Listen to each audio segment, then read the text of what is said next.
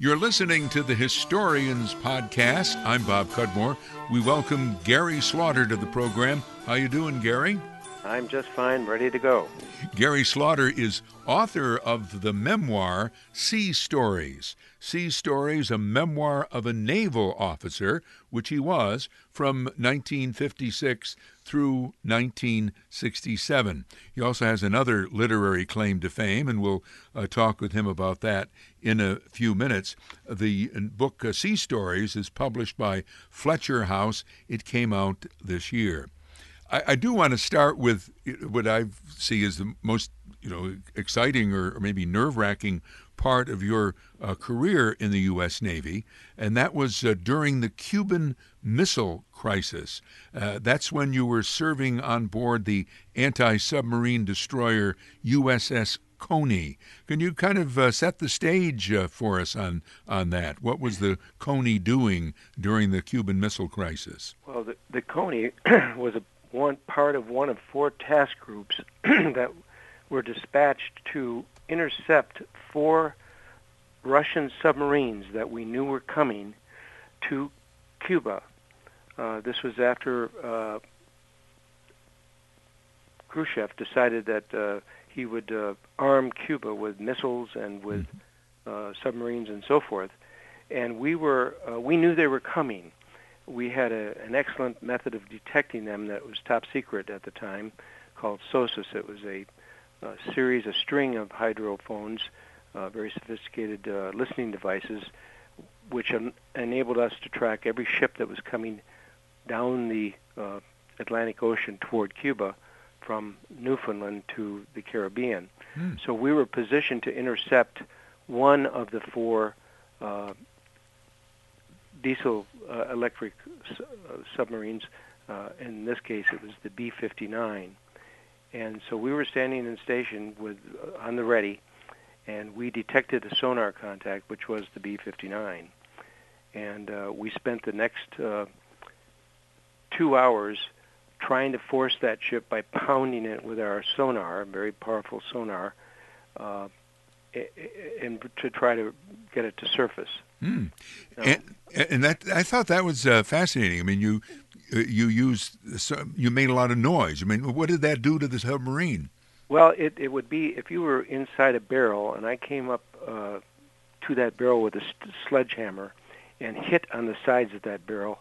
That's what those submariners were suffering from, a huge pounding noise from our sonar dome, a huge sonar dome beneath our bow. That was actually a weapon that we employed among several other weapons, including torpedoes and rockets and depth charges and all kinds of other things that we could use to destroy destroyers. But this was the weapon we used to convince them to come to the surface.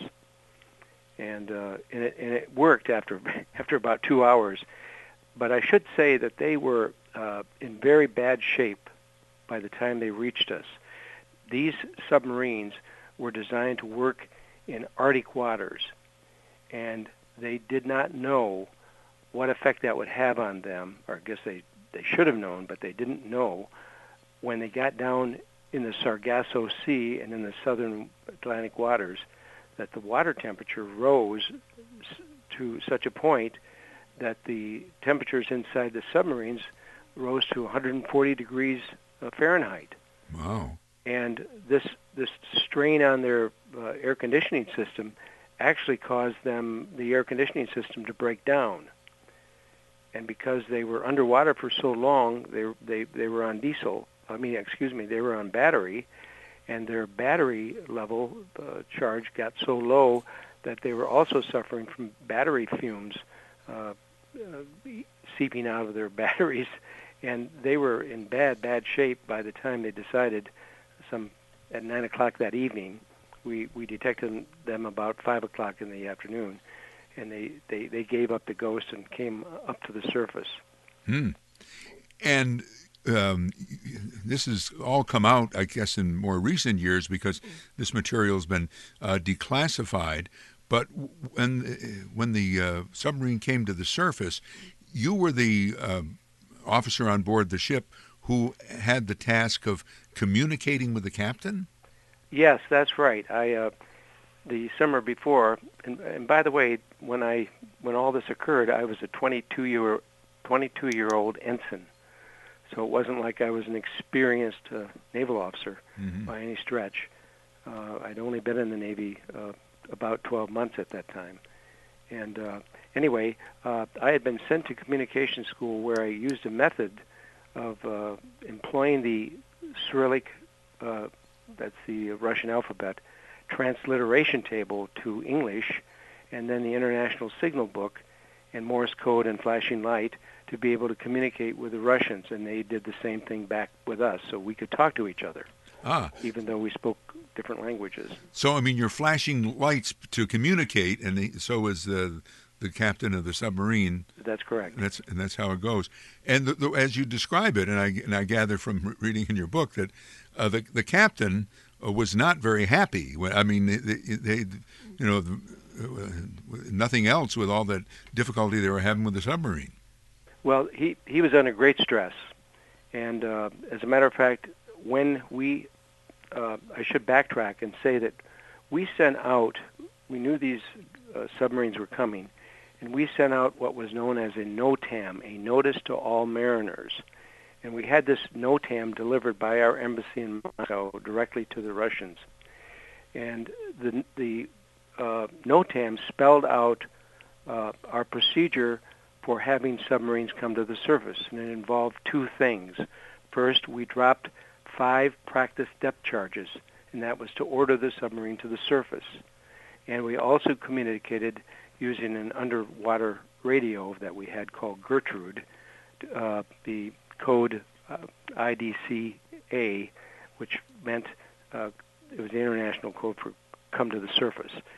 So when he heard he did not receive the message from Moscow that these procedures were in place, and so he became very sure that the war had started and he was going to sink us.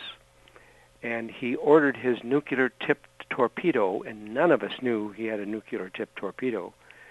And he was about to fire on us when his fellow crewmen convinced him not to, because it would have meant the end of the B-59, our entire task force, and would likely have caused an exchange of nuclear weapons between the Soviet Union and America.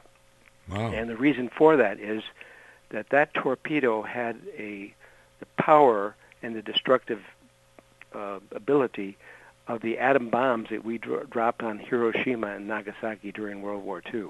Wow. So this really was, if there was no other moment, this was the moment when the Cuban Missile Crisis could have led to war. And that's exactly why it was called Black Saturday. The other incident that happened on Black Saturday was that the Cubans shot down an American U-2 spy plane with a Soviet surface-to-air missile, killing the pilot, Commander Rudolph Anderson. And technically this was an act of war, but JFK was attempting to construct a ceasefire with Khrushchev by back-channel communications using Robert Kennedy. So he did not declare war or go to war with Cuba at that moment. He held off. But when this episode with the B-59 occurred, and the White House got wind of it, because we communicated with him, he almost went to war. Years later, by the way, I'm digressing a bit, or can you digress forward? Sure. Digress forward, or is that precess or something? Right. Anyway, I was in business and traveling, and I happened to be a member of the American Airlines Admirals Club, and I went into the Admirals Club late one evening. I was giving a lecture in Amsterdam, and I was flying home via Heathrow on American Airlines, and there were only 3 of us in the Admirals Club: Robert McNamara, former Secretary of Defense, and his wife, and myself. Mm-hmm. And I went over and introduced myself to Robert McNamara, and he said, "Oh yes, I recognize your name." And I wasn't surprised by this because he was well known for his unusually good memory. And this was in the 80s, and this incident had taken place 20 years before that. But anyway, he told me a story which I think your audience might enjoy hearing. He said that night, Black Saturday, he and Dean Rusk left the White House, and he said to Rusk, "Dean, I'm not sure that we'll see tomorrow morning." And Dean Rusk reluctantly agreed. The two shook hands, and they left in silence. Wow. That's the story he told me.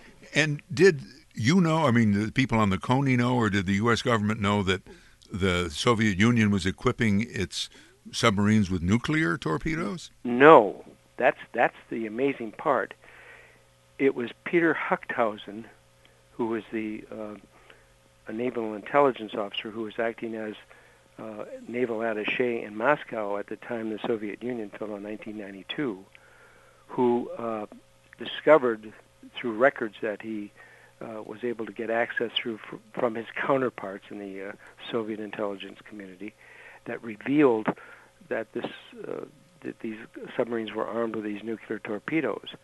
And he wrote that story in his book entitled October Fury, which was published on the 50th anniversary of the Cuban Missile Crisis in 2012.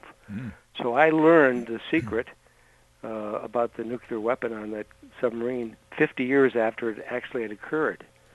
Huh. So, I mean, you knew what you were doing was dangerous and important, but you didn't realize how dangerous and how important. Well, yes, I did. I mean, a normal torpedo could have sunk us. In fact, during the time early on in our conversation, and it was a very dark night that night, a shore-based P-2V Neptune anti-submarine fixed-wing aircraft roared over the scene, and because he was trying to take photographs of us, in my book I have that photograph of the Coney and the B-59 side by side in the ocean. Anyway, he dropped incendiary devices that exploded like huge firecrackers, bam, bam, bam, and the light flashes were blinding. And this caused Savitsky to wheel his boat to starboard, open his torpedo tubes, and prepare to fire his nuclear torpedo at us.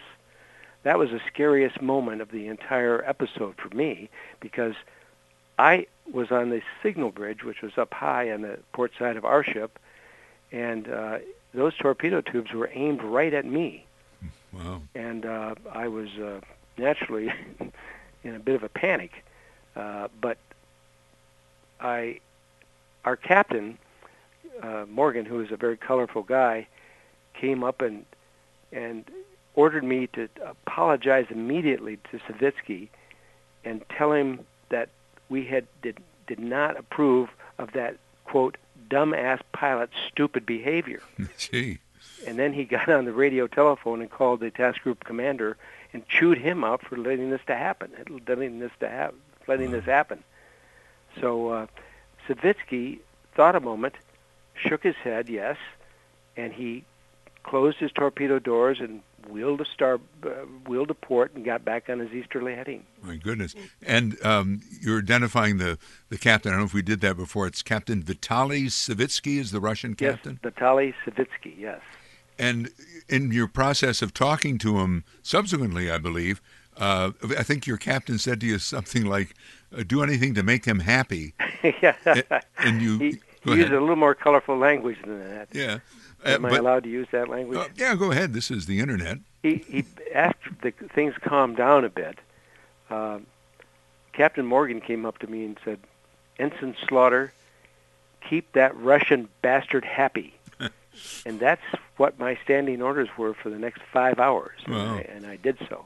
And didn't you end up sending by like a line over to the that's sub? You're absolutely right. That surprised me because, if you recall, I said earlier, "Do you require any assistance?" And he said, "Niet."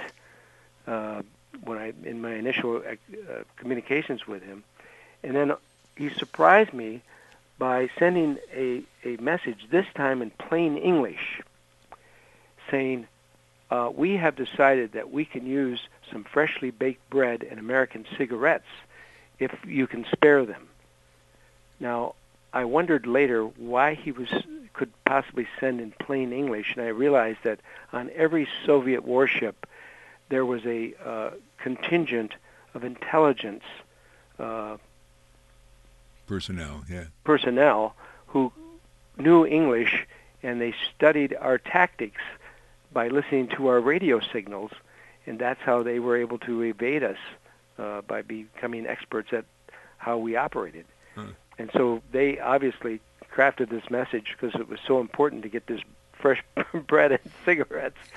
So I immediately arranged for a large bundle to be put together for them. It was customary to bake bread at night, by the way, so it came. The bread was extremely fresh. And so we bundled that up and we shot it over by highline. Our highline method was different than the Russian highlines. They used a sort of like a monkey fist to toss over the first light line and then pulled a heavier line after it. We used a shotgun, and when we shot the light line over with the shotgun, the Savitsky cleared his conning tower and went into another panic. And then shortly thereafter, he saw the bundle coming his way, and he didn't torpedo us again. Okay, well, that's good. Slowed down and became much more friendly, and he smiled and waved his thanks at me after they got their bundle. Gary Slaughter is with us. He's author of the book Sea Stories, a memoir of a naval officer. More with Gary Slaughter in just a moment. I'm Bob Cudmore, and I hope you enjoy this edition of the Historians Podcast. We've been producing these weekly half-hour podcasts since 2014. Guests have included Adirondacks author Larry Gooley, Richard Norton Smith, who wrote a definitive biography of the life of Nelson Rockefeller, and Albany Times-Union historian and reporter Paul Grandal. We keep going in large part because of your donations to our GoFundMe campaign that helps to pay for production expenses. When you're online, take a look at our GoFundMe campaign. Please make a donation. GoFundMe.com/Historians2016. If you'd rather send a check, please make it out to me, Bob Cudmore. Send it to 125 Horseman Drive, Scotia, New York, 12302. Thank you very much, and let's get back to our podcast interview with Gary Slaughter, author of Sea Stories, a story from the Cuban Missile Crisis of 1962, when Gary Slaughter was serving on board the U.S. destroyer Coney, which had an encounter with a nuclear-armed Russian submarine. This fascinating story. I do want to get to some other points. I'd like just to advance things a little bit, Gary. But so the Russian captain calms down. You follow him, or your ship follows him for quite a while on the surface. I gather another ship takes over, but ultimately he escapes, that second ship, doesn't he? That's right. He recharged his battery to allow him to submerge and use battery power. And we were relieved of the duty by another ship in our squadron, and they took him another few hundred miles forward. And then he submerged and managed to escape. Detecting submarines under the water is not an easy matter, by the way, because they're very clever. They can hide under the thermal layers that are in the ocean, and they're almost like completely invisible when they find a good thermal layer to hide under. And that's why we had so much difficulty conducting ASW warfare, because we often would lose them because they were clever enough to find a good thermal layer to hide under. But he went back to Russia eventually. I mean, yes. What kind of reaction did he get? Well, that's a very big part of the story, to me at least. These 4 submarines had been sent down to establish a base of submarines in addition to all the other armaments that Khrushchev had armed Cuba with. They were going to establish a submarine base in Muriel Bay, which was about 40 miles west of Havana and only 100 miles from the coast of Florida. And the first submarines that were sent there were these 4 diesel-electric submarines. And the reason they didn't send nuclear submarines, who probably would have had an easier time of not being detected, is because this was shortly after the K-19, the Widowmaker incident they made a movie of, where there was a nuclear reactor breakdown.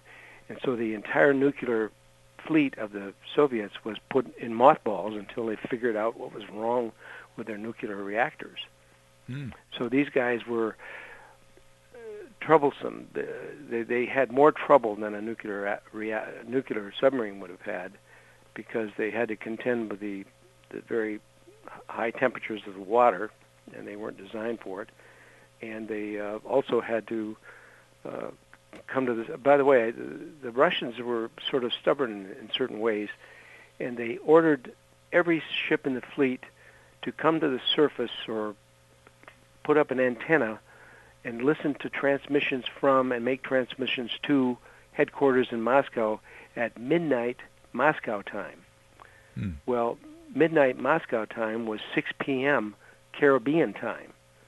And so as a result, these ships were too frightened to come up and get their transmissions, and so that was another reason they didn't know what was going on. They had never received the transmission about the practice depth charges and the signal from our Gertrude transmission.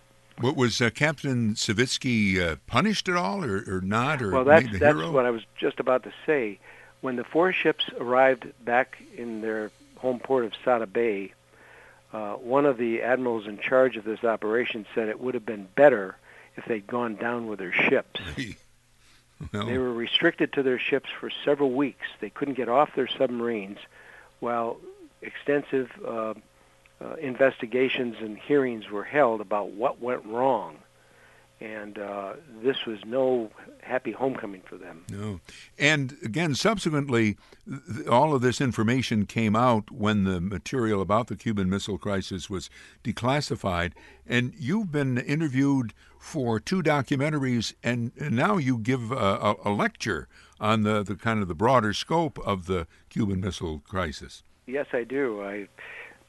Because I mentioned part of the Cuban experience in my Cottonwood series, which was a series of 5 books I wrote over the course of the last 15 years or so. People have said, won't you come and talk more about that? And so I've developed a 50-minute talk on the subject, followed by dinner, and then we watched the documentary that the Bedlam Productions made of the episode about the B-59. And the Bedlam production is wrapped by some. I mean, it's from the Russian point of view, or they did more with the Russians than they did with the Americans? Well, they certainly did quite a bit with us. They came to Washington. We flew to Washington, my wife and I, and another fellow shipmate who was the anti-submarine warfare officer, a friend of mine fellow officer on Coney. And we were interviewed extensively in the documentary called "The Man Who Saved the World," and that was a good documentary as far as it went. But no one in the Bedlam crew knew how to speak Russian, and they hired a local translator that was recommended by the Russians, and a lot of the factual information that they put in the documentary was not, in fact, true. And so the Russians told their story in such a way that they believed they were responsible for saving the world and not us. Right. But subsequently, the BBC did documentaries that yes, BBC. I had been talking to a producer there for several, years. I would say 2 years perhaps, and she really wanted me to go with BBC, but because I was, like the King's Speech, I went with Bedlam. No particular reason.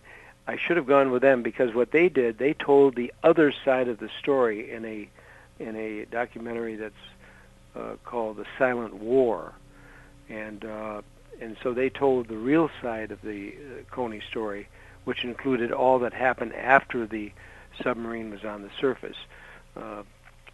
Not to feel, not to be smug about it, but I think that, the Coney story, which included all that happened after the submarine was on the surface. Not to feel, not to be smug about it, but I think that, the Coney story, which included all that happened after the submarine was on the surface. Not to feel, not to be smug about it, but I think that, the Coney story, which included all that happened after the submarine was on the surface. Not to feel, not to be smug about it, but I think that the exchanges I had with Savitsky after the submarine came on the surface might have been more important to averting war than what happened before he came on the surface, because I believe I managed to calm him down and to the point where he wanted our bread and cigarettes. Right. Gary Slaughter with us. His latest book is called Sea Stories, a memoir of a naval officer. I do want to, we have about 3 minutes left in our podcast. You alluded to your other books. I mean, you were a naval officer, you had a career in business, but when you're in your 60s, I believe it is, or at age 60, you started writing a kind of fictionalized versions of your growing up in Michigan, the Cottonwood series, right? Yes, that's right. My wife Joanne and I had lived in Naples, Florida for a number of years before we moved to Nashville. I was in the IT consulting business. I helped large corporations organize and manage their IT organizations, and one of my clients was Johnson & Johnson, who wanted me to move here temporarily to help them establish an IT company of their own to help their healthcare clients here in Nashville. Nashville is a great healthcare center. I don't know if you know that or not. Mm-hmm. But anyway, we were here, and we fell in love with Nashville and decided to move here, bought a house that required a lot of remodeling, and I told my daughter I had a lot of time on my hands, and she said, "Dad, why don't you write down some of those stories you used to tell us about growing up in Michigan as a kid?" Well, it was a wonderful place to grow up because on the outskirts of town was a German prisoner of war camp, and every day we saw prisoners of war in Army trucks rumbling by going to work at the canning factory in our neighborhood. And that's what stimulated my interest in writing about that. And I wrote a fictionalized version of it. It was so popular, I wrote another version of it. I went by the quarters of the war. I wrote Cottonwood Fall, Cottonwood Summer, Cottonwood Fall, Cottonwood Winter, Cottonwood, and so forth, the last 5 seasons of World War II. And they all involve German prisoners of war in one way or the other because I was fascinated with the topic. Did some of the German prisoners stay in America? No, every last one of them had to be repatriated. And they were generally in pretty bad shape when they were repatriated, in the sense that they were not allowed to go home for several years. They had to stay in places like England and France and Holland and rebuild the country for those countries. And many of them were, after they got there, they stayed in touch with, for example, the farms on which they worked. The farm families took pity on them and sent their families clothing and food and so forth, which they welcomed because Germany was just a terrible place at that point in time. Okay. Well, Gary Slaughter many of them have returned and visited the camps they were incarcerated in, and also the families they stayed with. So, as a matter of fact, just personally, I've talked to a number of them in my travels because I traveled internationally a lot, and I would be sitting next to a German businessman who wanted me to tell me his story. Gary, I'm sorry we're just out of time. Gary Slaughter, author of the Cottonwood series, works of fiction, but more recently, Sea Stories, a memoir of a naval officer, 1956 to 1967. You've been listening to the Historians Podcast. I'm Bob Cudmore.